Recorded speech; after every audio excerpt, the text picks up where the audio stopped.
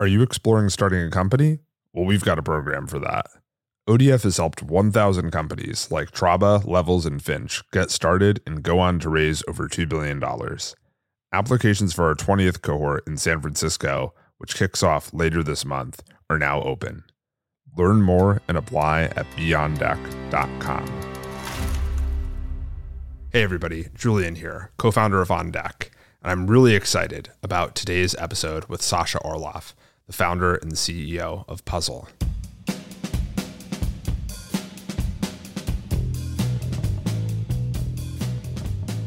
Puzzle is building accounting software specifically for startups.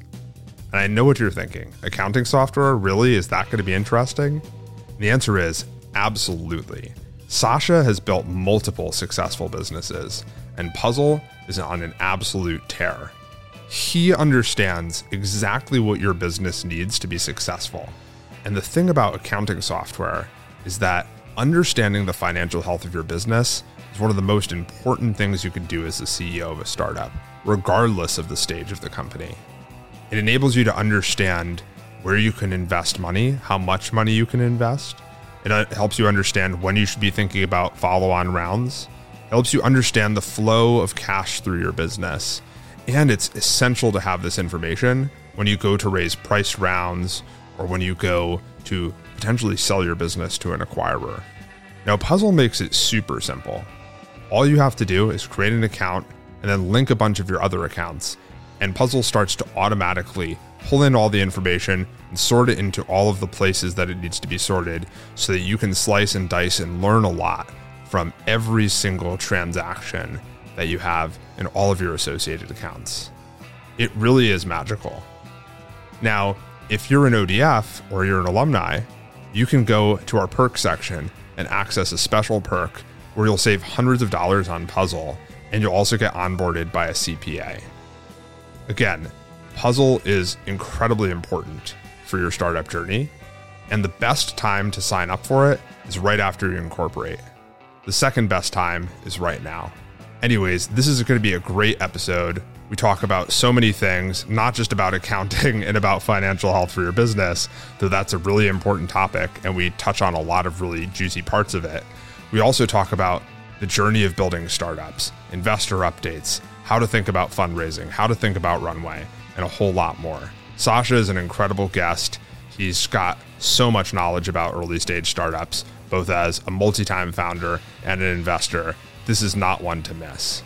I hope you have your notebooks out because this is one to take notes on. Enjoy.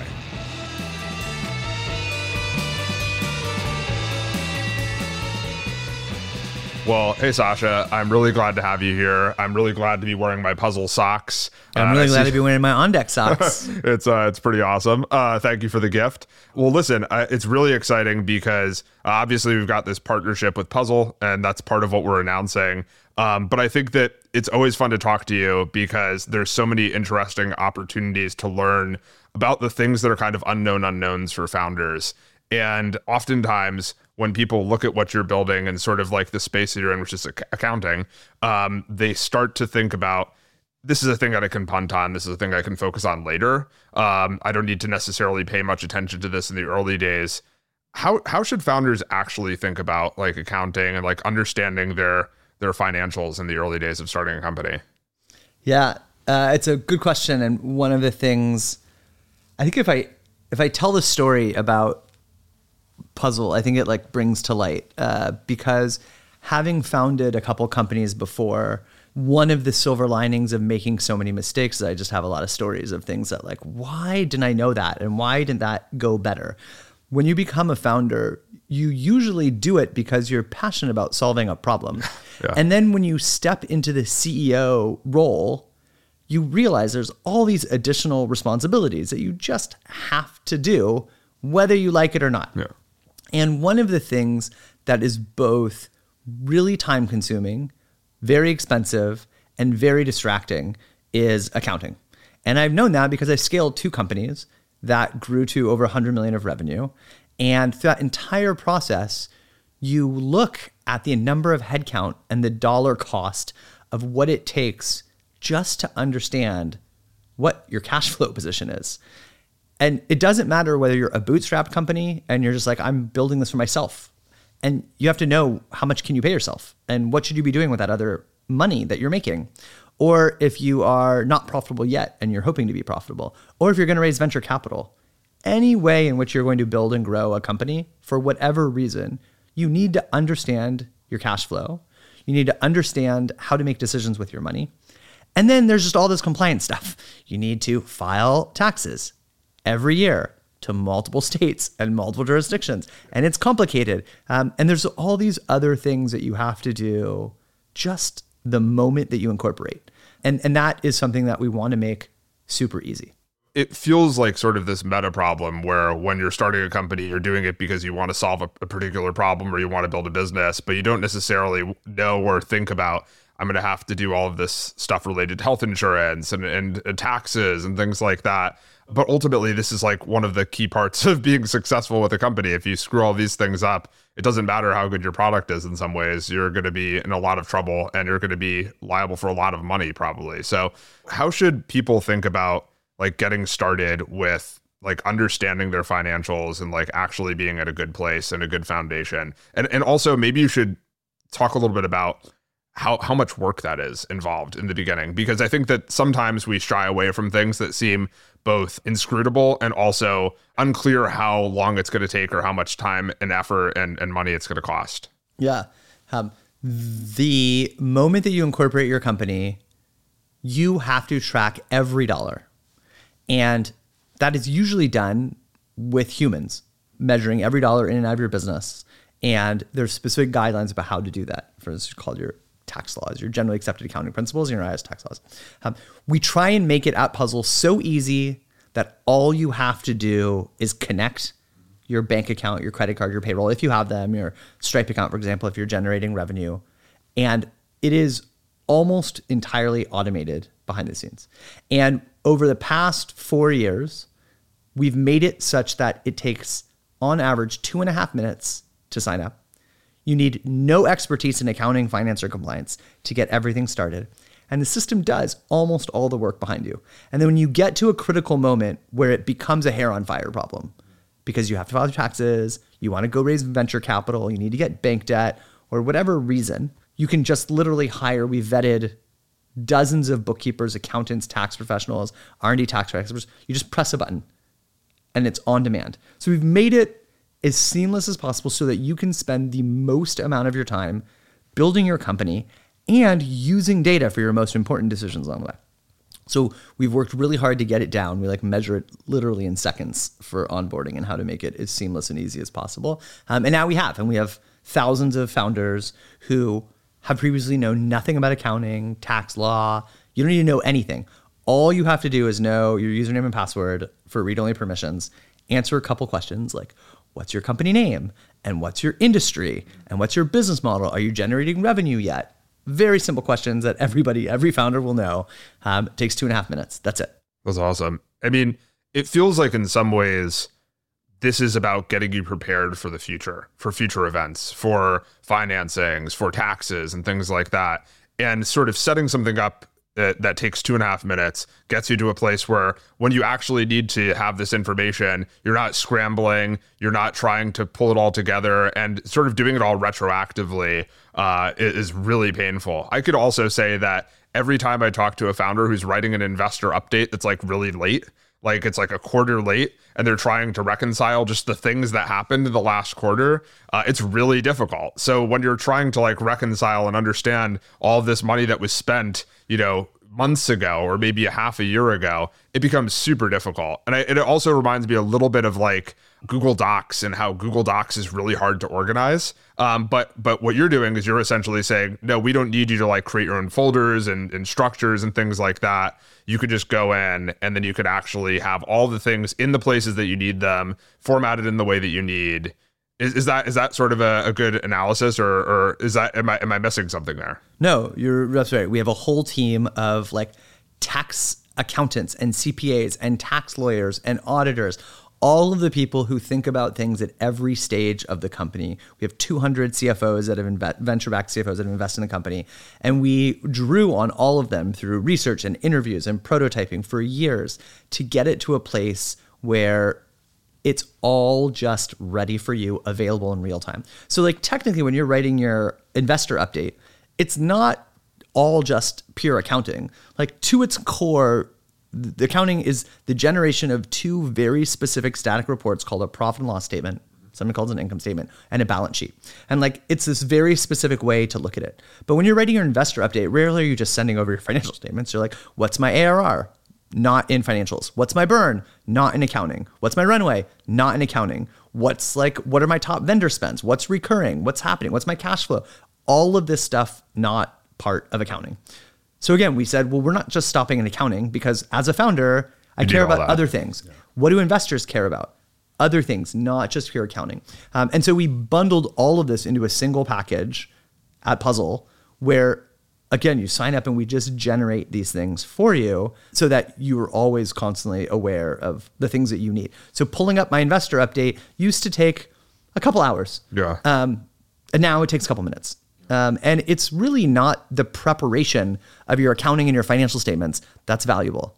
It's what does this mean? And so what we did was we took it one step further and said, you don't just get your burn metric. You can literally click on it all the way down to the individual transaction. So again, you don't need to know anything. You don't need to read a thing about what is a burn formula. It's there. And to understand it, it's not about reading more blog posts. It's literally just clicking it all the way down to like, oh, what's my software expense? Oh, Julian spent money on this Slack subscription for this amount. He prepaid it for the year. So we automatically divide it up over the year and parse it out to the proper expenses along the way. All of this stuff is, as long as you know how to click, you can understand your financial health better than any place ever before. It's really incredible. I mean, it's interesting because it draws the parallel between like personal health and business financial health, and like understand these are almost like biomarkers or something of your business. My entire family is in medicine. I'm the outcast child that went into business, but I think there are a lot of parallels between personal health and financial health, and so you can not know your financial health, your personal health, and hopefully you live a long life and you live a healthy life. You can understand that eating healthy and exercise is like going to help, and you can do these things, but you don't know your true health unless you really understand. And so I think your financial health is the same thing. Like you can know your revenue is there and is X number, but if you don't know why it's there, are you going to be able to continue to repeat that? And are you going to have the proper gross margin to know that you're building a successful business? And the outcome of this, what usually happens in the worst case scenario is you run out of money and you didn't realize it. That's the worst case scenario. And that happens more often than you think. Yeah. The worst part of it is actually you're spending years building a business that will never, ever be healthy. And so you're spending your most valuable commodity in life, which is your time, building a business that doesn't have a supporting gross margin to make a profitable business, never has line of sight of being cash flow positive. You won't be able to fundraise. And you've spent years and years and years building something that's just not viable. And that to me is the worst thing because you can't get that time back. And you just could be doing it unaware. So we'll go back to just tell a story to bring this to life. So I started this in On Deck. I'm forever grateful as at the time, a solo founder, starting a company, passionate about idea, exploring, refining, getting into a place. And sometimes you just take for granted the knowledge that you know, and you're learning about other people know. And there was somebody else in my batch who was selling a physical good, and they had a 30% gross margin. And they were like, holy moly, I'm so excited. Like people are paying me a 30% premium over the cost. And I was like, you're going to go bankrupt. You're never going to be able to fund this business. You don't have a viable business. They're like, I'm making a 30% gross margin. And I was like, I mean, there's no hope of you building a business that's successful. It's not because it wasn't a great product. It wasn't because they weren't able to sell a couple things. It's just not possible to fund or sustain a business like that. You will indefinitely lose money unless there's some alternative. Like you never want to pay yourself a salary, and like you're on your free AWS plan, or you're on like this free website. But as soon as like you have a real business, you're going to go out of business. Expenses, yeah. And they just didn't know. It's not any fault of theirs. They didn't know what good looked like, and they didn't know how to measure it. And that is just so painful because these are easy lessons to say, right? So then we went in and we spent some time like, all right, how do we fix costs and how do we like think about pricing? right? And now I see them at conferences every once in a while, and these like founder events. It's like super fun. So these little piece of knowledge that you're like, oh, it's like, I don't know how much that hurts you. It can really, really hurt you. It's kind of like when you change the direction at that point, even just by a couple of degrees, it can change the outcome so significantly because the outcome is so far off away in the distance. So we're talking a little bit about like these biomarkers, business biomarkers, health biomarkers. What are like, in health, there's leading indicators of health issues, right? LDL or HbA1c. What are some of the, you talked a little bit about gross margin. What are some other sort of leading indicators that would be of concern or to really pay attention to, as a founder in the early days? I mean, the first thing that's going through my mind is, what are those biomarkers? I have no idea what you're talking about, and I need to Google them and figure it out. I'm to some degree, I'm joking around, but it's the same thing. It's like, if you don't know implicitly what those things mean, you're going to like read a blog post. It's probably going to be somewhat confusing. It might lack context, and then you're just going to be somewhat overwhelmed, and then you're going to deal with the other 7 hair on fire problems that you have when you open up your inbox, your Slack, your text messages, or your Signal, or whatever else you're looking at. When you think about some of the leading indicators for your financial health, some of the things that you want to start with, and it depends on whether you're going for a bootstrap or a venture-backed company. Let's just assume we're going for a venture-backed company. We have a big, ambitious vision, and money's going to accelerate it. Some of the leading indicators, you start at the top of your financial statement and you work your way down. So you start with revenue. Am I making revenue? It's very hard to build a profitable business if nobody's paying you and you can't generate any revenue.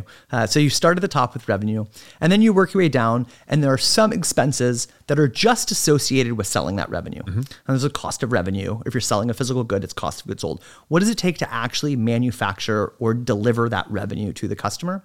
And that's where you get your gross margin. And that's the first kind of indicator of health. And you don't get this just by looking at your Stripe or just by looking at your Ramp or your Mercury or your Brex or your Gus, whatever. You need the combination of these things to come together to understand your financial health. So then you start looking at, do I have a healthy margin enough to build a sustainable business? Because after that, you have operational costs. Like, I'm a CEO. Mine is an operational cost. Not very helpful for the business, just a drag and a drain, just like every other CEO out there. And then you have some infrastructure costs. You might have an office. You might have, rent. You might have meals, travel, plans. There's these operational expenses to run a business. So you need to have enough money that you're making on each incremental sell to not just make more of that thing, but to pay for the cost of doing business.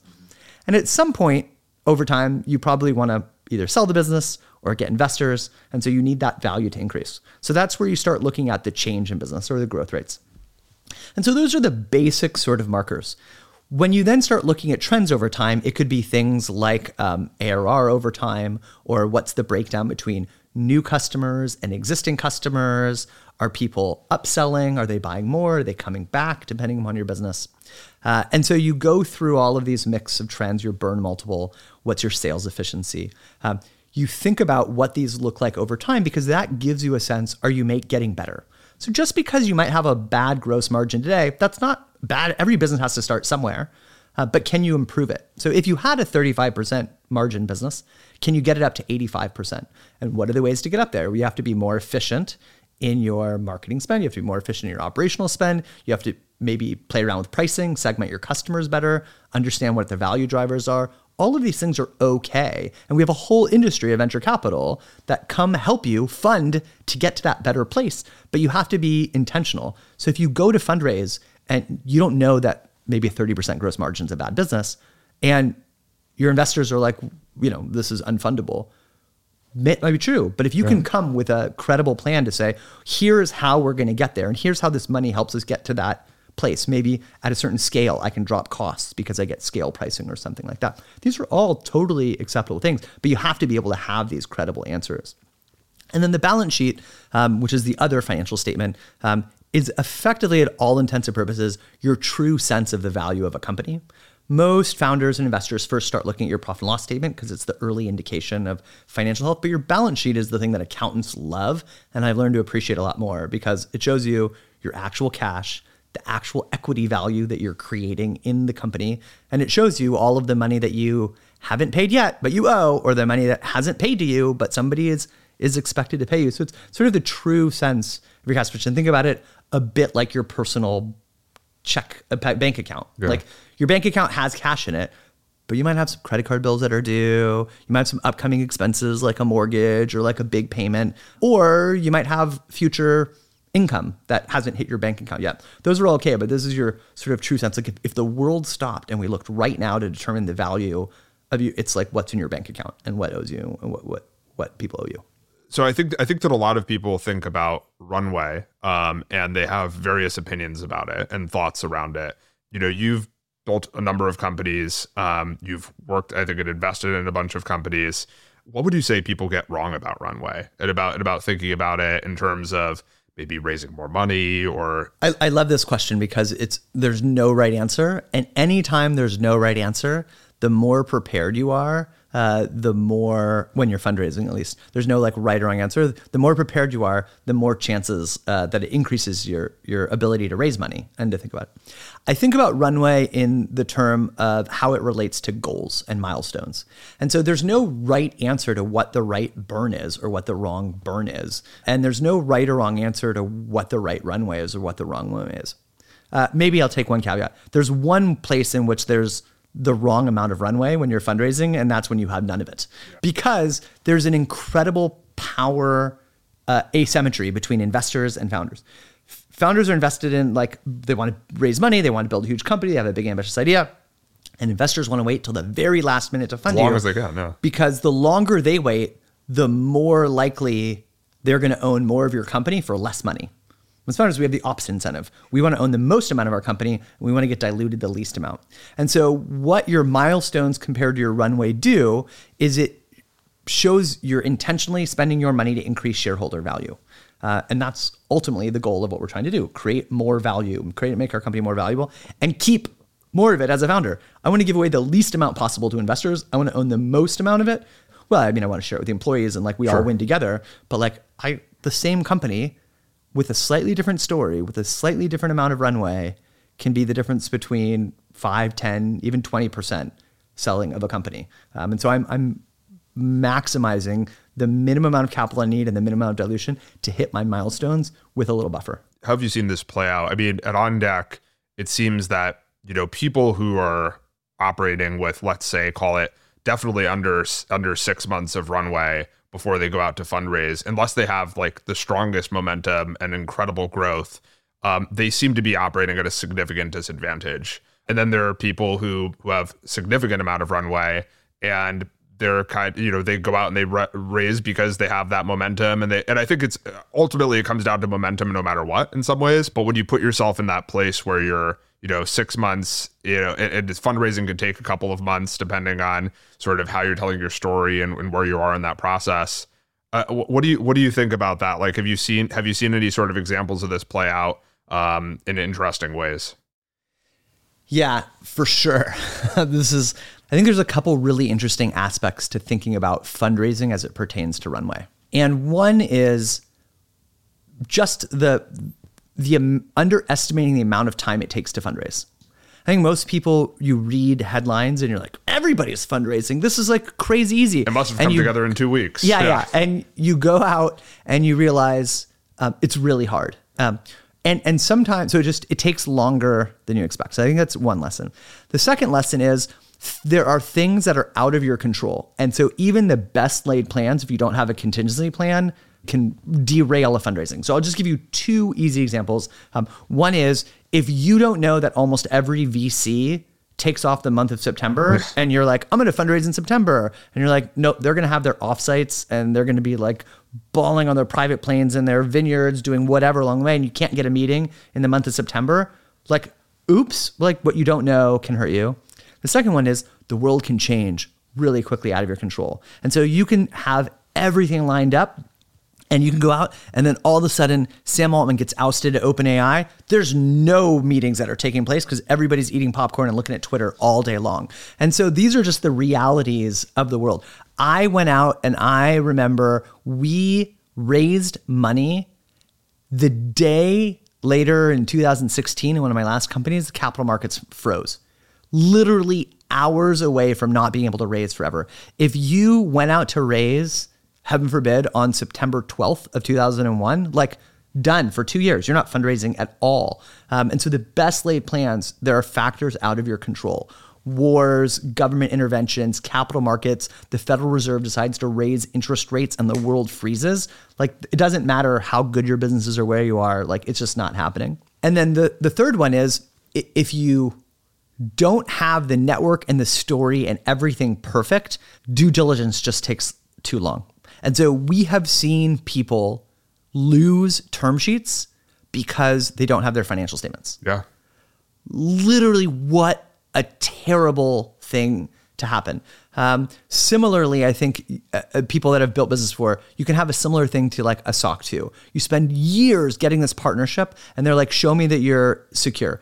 It's not like in that moment you're popping out a SOC 2 audit. That takes months to do. You're not just popping out like financial statements for auditors in like a couple minutes. I mean, you can get a draft version in Puzzle in like minutes, but like that didn't exist before. Yeah. And so what do you do? Like, term sheets don't wait around for months. It's not like investors are sitting there going like, God, if I just had the perfect version of this particular problem, like they're looking at a whole sort of diverse problems. So maybe it leads to number 4, which I don't usually say out loud because it sounds kind of mean, but I guess it's the reality is you think of yourself as like, I'm building the best version of this problem solution. And you are probably, but you're not competing against people just looking for that problem. You're competing against world-class founders going out to capital raise. You're competing against Parker Conrad and Sam Altman and like the icons of the industry that are going out to raise capital.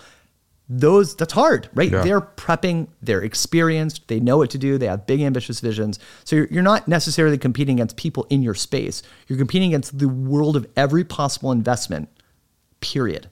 It's interesting because I think it's like in 0 to 1 or something where he talks a little bit about like restaurants are so undifferentiated. Like people are going to be, you're competing against every type of restaurant. In some ways, in this world, at this point in the stage of your building your company, when it comes to fundraising, you kind of are an undifferentiated restaurant. Like in the sense that people are looking at what restaurant they want to go to, and if your restaurant has a long wait or something with the accounting information, you might lose out to the ramen shop down the street or something. Totally. Imagine your whole livelihood depended on this one meal, and there's only one restaurant that served one dish, and you're waiting in line with everybody else, and you get to the front, and they're like, show me your financial statements to get in. And you're like, what?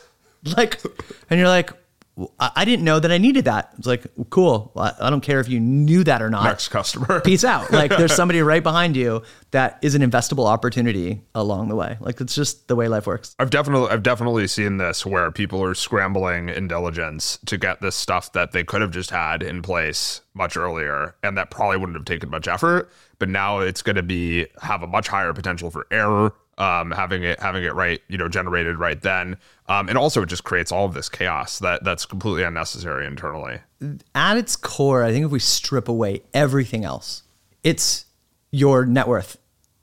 You spend your time and your effort to build a company to solve a problem. It's part of your identity. It's part of hopefully your like legacy, your financials, your employees' livelihoods, their ability to fund and generate their personal wealth and their livelihood, investors, and you make this one like mistake and you're like, well, I didn't know better, and you're just diluting yourself unnecessarily, or you're going to put your business at risk and go out of business just because you're like, well, I didn't know.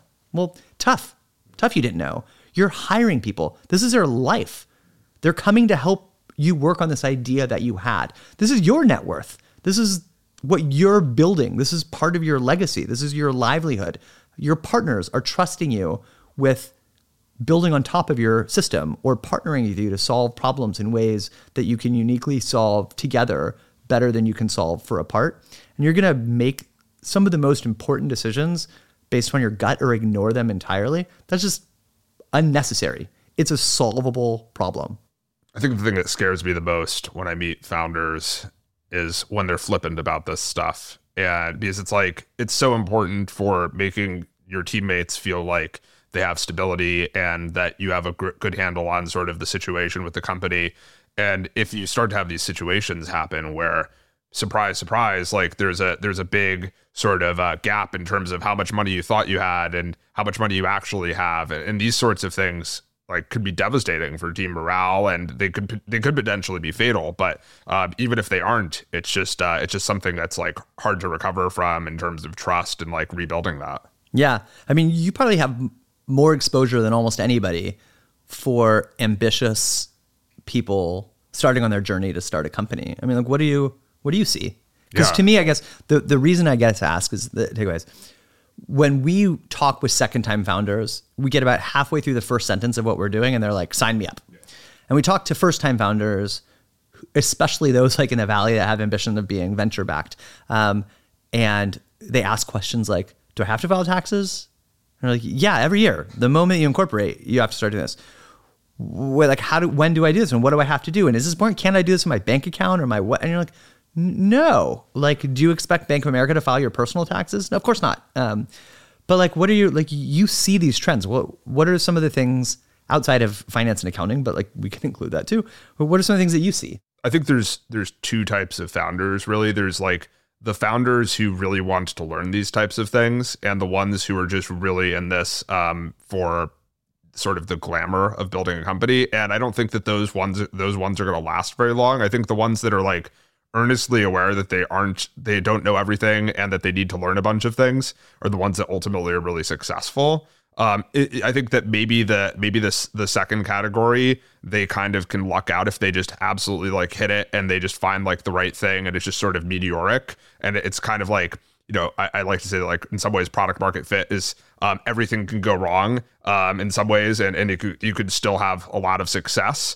But I do think there's something to be said for being aware and like trying to seek out answers to questions that you don't know. And some people seem to be in some ways almost like overly cautious, but I think it's like in some ways it's better to like make sure that you're getting these things set up and you're getting your foundation right. Because if you don't get your foundation right, then you're going to have to do all this sort of retroactive stuff that is super painful and really difficult. This goes way beyond sort of accounting and things like that, just to like the general mimicry of like what's happening out there. What are you reading online? What are you seeing when you go to different events? Are you seeing people talking about, you know, setting up a good foundation for their business? Are you seeing them talking about their fundraise, right? And in some ways, capital and having an availability of capital to be able to invest and, you know, bring great people onto your team and things like that, and is really valuable. But in some ways, it's sort of a distraction from kind of like the core customer and focusing on them. Yeah. So if you're not focused on kind of like the customer, and then you're and making sure that you provide like a stable platform to support the customer, then everything else is kind of window dressing. I'm immediately sort of thinking about where my mind goes is the Republicans in name only, like the rhinos, whatever. It's like we're like a finos, like founders in name only. Like I'm excited about being a founder because I want the title of founder, but I'm not actually serious about building a sustainable company. Or CEO too. Or CEO, right. And people that take it seriously have more intentionality about building a business, and they're more likely to succeed. And we know this across public markets, but what we see is two things. It's not usually really sexy headlines across TechCrunch to talk about how serious Mark Zuckerberg and other iconic founders behind the scenes actually take this stuff, and thinking about vision and how capital and resources help align to make that vision successful, because like it's just not sexy headlines along the way. But these iconic founders take this stuff very seriously. I think the other piece, which I thought of as you were making comment, is just because you're a founder doesn't mean you also have to be the CEO.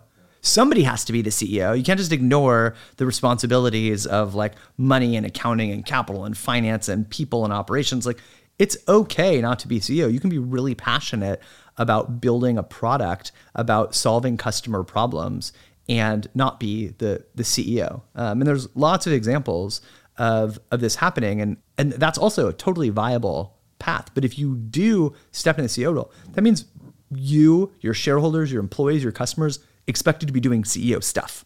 And this is like an important part, if not one of the most important parts about the CEO stuff. We hear mostly in the news, and sort of all of the headlines are around people who are like spending money with wild abandon, not being very thoughtful. But if you actually peel that back and look at like some of the most successful businesses, they're really focused on cost. You know, they're really focused on where their money is being spent, how it's being spent, making sure it's being allocated towards the right people and the right initiatives.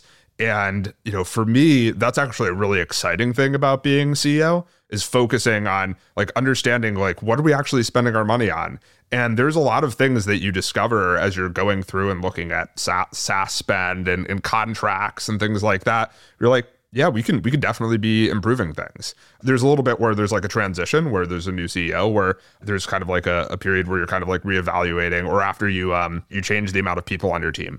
Things like that, you might need to, reshore sort of the contract sizes and things like that. This is kind of a nerdy thing to say, but there's really something exciting about being like a steward of capital, and feeling like this isn't just something to spend and just like throw around. It's like, this is something to be like really serious with and actually focus on doing like the most good with like the least. The world can change really quickly, and we've seen that happen again and again.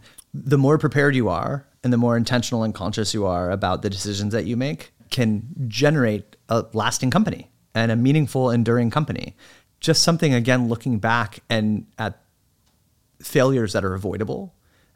It's not, do we choose between this is a blue button or red button? That's an easily changeable decision. But hiring people and having to let people go are emotionally draining and distracting.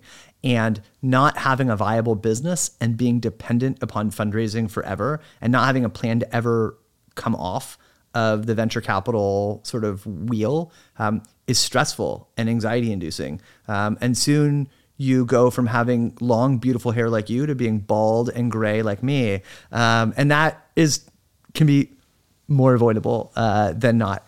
I personally love accounting and finance. It comes with like this really stigma of boring. And I would argue that like the traditional accounting is pretty boring. It was invented 100 years ago to determine financial health for businesses that were really, really old. And it's not made in a way that lets you explore. And so, especially for like technical founders or curious founders, we've created a system where you can understand your financial health. Like, imagine if you could truly understand your personal health. Like, it's just not possible. We haven't learned enough yet about human biology and science to truly understand. We have markers. Still soon. You can actually understand your financial health in like a couple hours. With Puzzle, you can explore it and understand it. And then we'll just do other cool stuff. Like, we'll track your spending. What's recurring spend? What's new spend? What are new vendors that are like big? What's big mean? I don't know. Set your own big. Maybe it's more than 10%. Maybe it's $5,000. Maybe it's $100. Maybe it's $10,000. And so we just give you this ongoing real-time tracking of your health, and you can know it down to the penny. It's like really fun and incredible.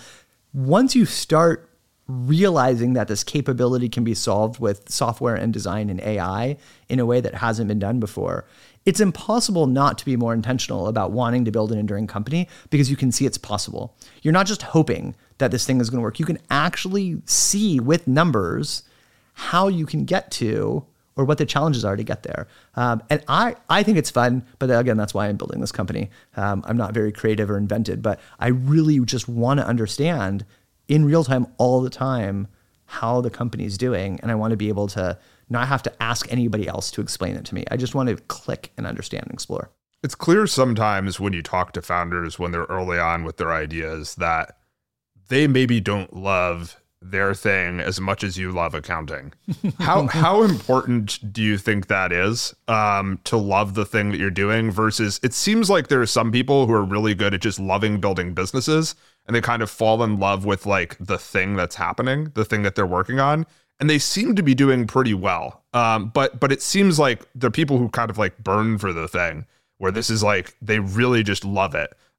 They seem to obviously like create some incredible companies as well. Do you think that's a personality thing? Or do you think that like, if you don't truly love like the area that you're in out of the gates, it's kind of a no-go? I mean, you'd probably have a better answer for this. You see, I have my experience of my investments, my companies, my YC batch, my sort of alumni advisory sort of time. It depends on what the vision is, and it depends on how long it takes to achieve that vision. And so if you are a founder that is building a big, long, enduring company, and you're not really excited about what you're doing and curious about what you're doing, you'll probably just get tired and bored along the way. And so if you're building a legacy, generational, ambitious company, you really have to be passionate about it, because every day. Like you can have the worst day. You can get hammered again and again. It's like Rocky Balboa. Like Rocky Balboa wasn't the best boxer. He just got hit and kept getting up and kept getting up. That's what it feels like founder life almost all the time for 10 years doing that. It's painful. There are other opportunities also that are like time-based or like inflection point-based that are fast flips, and you can build a business, create a niche, and sell it. That's also totally okay. And those don't require endurance. It actually like speed and operational excellence and probably having a network of who to sell it to is a good idea. Or we've seen people leave big companies because they aren't focused on this one thing that they're really passionate about, and they go build it almost as like an R&D, and they've taken the risk and they compensate and sell it back to like the company along the way. All of those are great paths to creating a job, being exciting. I don't think there's any wrong path. But if you can't sell that company, like what else are you going to do? Because if you could flip something up really quickly, chances are somebody else can spin something up really quickly. And so again, it's like, what are the options? It's high risk, high reward. But if it only takes a year to try and flip and sell something, like, okay, that's okay. It seems like in ODF, when I look at the founders who are doing really well, it seems like sometimes they kind of enter this explore phase where they're kind of just like putting something out into the world just to get like the mechanism and the muscle going. But ultimately, that's usually not the thing that ends up being the thing that they build. Maybe it's the first or second or third attempt, or the second or third or fourth attempt. I think a great example of this, you know, the Finch guys? Yeah. They started out, I think they went through about 4 ideas before they landed on what Finch is today. And the first idea was like an app to let fortune tellers run their business. You know, it's like, Amazing. It's like not anything that I think that any of them wanted to work on long term, but there was some benefit of like putting something out into the world, like talking to some customers. And then I think that the only way that goes wrong is if you stick with it. But that was just a way for them to test like working together because they hadn't worked together before. They met through On Deck. And I think that when you get that opportunity to just put something out and just see sort of like, how do you like working with the person? How does it feel to like go and talk to customers and like relay that information to your co-founder if you're both taking different calls? It seems like that works. And then ultimately, they had a bunch of affinity for the employment data from their past work and sort of their interests. So ultimately, it seems like they're building something that they truly have just a ton of passion for and interest in, but they didn't go directly there. And I think that maybe there's some value in taking the circuitous route, as long as you end up in a place that, you know, ultimately you do have that level of like staying power for. There's no one way to success. That's what's the fun part about being a founder and figuring out what's passionate. And so there's some things that are sort of very unique time-based. So I can think of an example like Plaid. Plaid existed because Yodlee didn't believe in product-led growth, and Intuit had a version of it and they shut it down.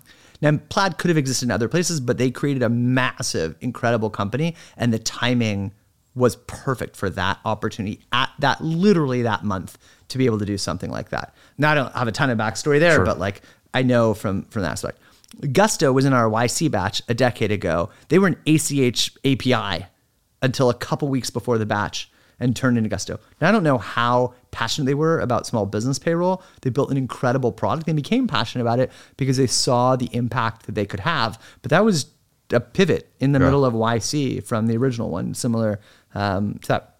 And there's people who have fundamental pain that they experience, like the Collinson brothers who were starting Stripe. And they were like, why is it so hard? Or Jack Dorsey starting Square. Like, why can't this art vendor take my credit card? I don't have to carry $10,000 cash to buy this art. Why can't developers just start and build companies? And so they felt this pain like implicitly inside. First of all, was I as excited about accounting now as I was a couple years ago? Like, not really. Yeah. I was excited about math. I was excited about software. I wanted a big, ambitious idea. I wanted to take on some titans of business. It was a pain that I felt scaling companies. I interviewed 100 other founders. They were also, and CFOs and accountants, they also sort of experienced this pain. So I saw the business opportunity there, but it still took me another month or two to decide that like this was going to be the thing that I felt like I could spend 10 years or longer building. And the realization for me in the way that I wanted to build a company was, well, I could build out the model and build out the hypotheses and what we needed to solve to make Puzzle work. The thing that I couldn't get over was why me and like why now? And when we started to think about the why now, turning accounting into a system of financial intelligence and building a design and a UX that could make it more approachable, that became the why now. Like Intuit is anything but intuitive. And NetSuite was built 25 years ago, and it feels like they haven't had a product manager in 24 years and 364 days from then. So that sort of saw this like opportunity design. But why me? Like why Sasha Orloff? Why was I passionate about it? And it wasn't until we started thinking about how do we make accounting something that you don't need to have a background in accounting or finance to make this your superpower in building your business. And that's what got me excited, because I saw the problem. I knew that. I figured out how we could solve it. But it was about helping people. And when the thing that I realized what I get excited about are the things that are the economic drivers. And the major economic drivers are the stock market, which I think is kind of rigged. So it didn't really see an end to disruption there. Home ownership, because we created a bunch of tax incentives, but massive capital markets requirements tons of to regulation. Make that work, and tons of regulation. And accounting, like the ability to invest or work and earn equity in private markets and entrepreneurship. It's one of the major drivers of our economy. And it started by passionate people who want to solve a problem, who don't usually have a background in accounting and finance. And I've seen over and over again that you can't afford a massively talented finance and accounting team. And it's very expensive and it's confusing, so you don't do it. And this leads to both the downfall, it limits the upside of what's possible. And again, you have a responsibility as a CEO to your employees, to your partners, to your customers, to your vendors, to your investors. These are things where you can actually make better decisions, but we just don't have the tools to do it. And the way that it's solved today, sitting around an executive room with all of my fancy executives along my vast companies or the people working on, is everybody gives me an answer, and the finance and accounting team always write down the question and come back to me in 3 days with an answer. Well, it's hard to have a meaningful discussion in a boardroom, as a board member, as a CEO, around an executive table, if I can't talk about the money of a company in real time and what's changing and why. And so that was the first thing we solved, was I want anybody with, regardless of their background, to feel like they have the most powerful finance team supporting them in an intuitive way that's not blocking them from making decisions, empowering them to make decisions, and they have access to the data themselves. And so that was what got me excited. It turns out that the measurement of health is accounting, and that's what got me really excited about accounting. But it's the why, the part that gets me really passionate. And when that clicked, I went home and told my wife, and she was like, of course you're starting the company.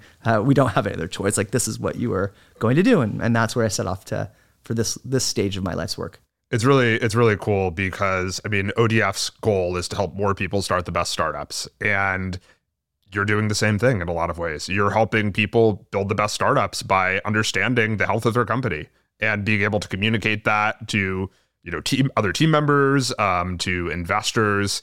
It really seems like one of the core components of being able to build a great company. So, and I that's what attracted me to ODF and why I wanted to be a part of it, why I hired a bunch of my team from ODF, why I did a lot of my early customer research. Because when you can take ambitious founders who are passionate about an idea or exploring ideas and really try and understand what is possible and what their ambitions are and help enable them, like that gives me a lot of personal satisfaction. I've built 2 pretty successful companies, pretty big companies, and this one is really about trying to design something to help that next generation of people. And so I love my time at ODF, and I'm incredibly excited to partner with ODF and help power that next generation of founders and help them build the best companies they possibly can, both through software and through my time. And I'm excited to have started my journey and be able to come back and now be able to partner with you guys is like,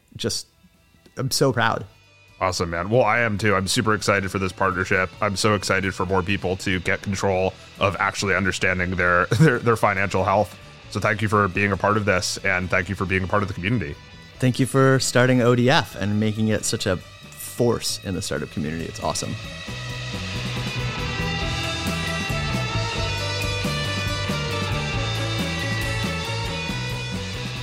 Thanks for joining us in the deep end. If you enjoyed your stay, give us a review on Apple Podcasts and share this episode with your friends and colleagues to help grow the show with us. We've also got show notes and more episodes available at ideas.beyonddeck.com. See you next time.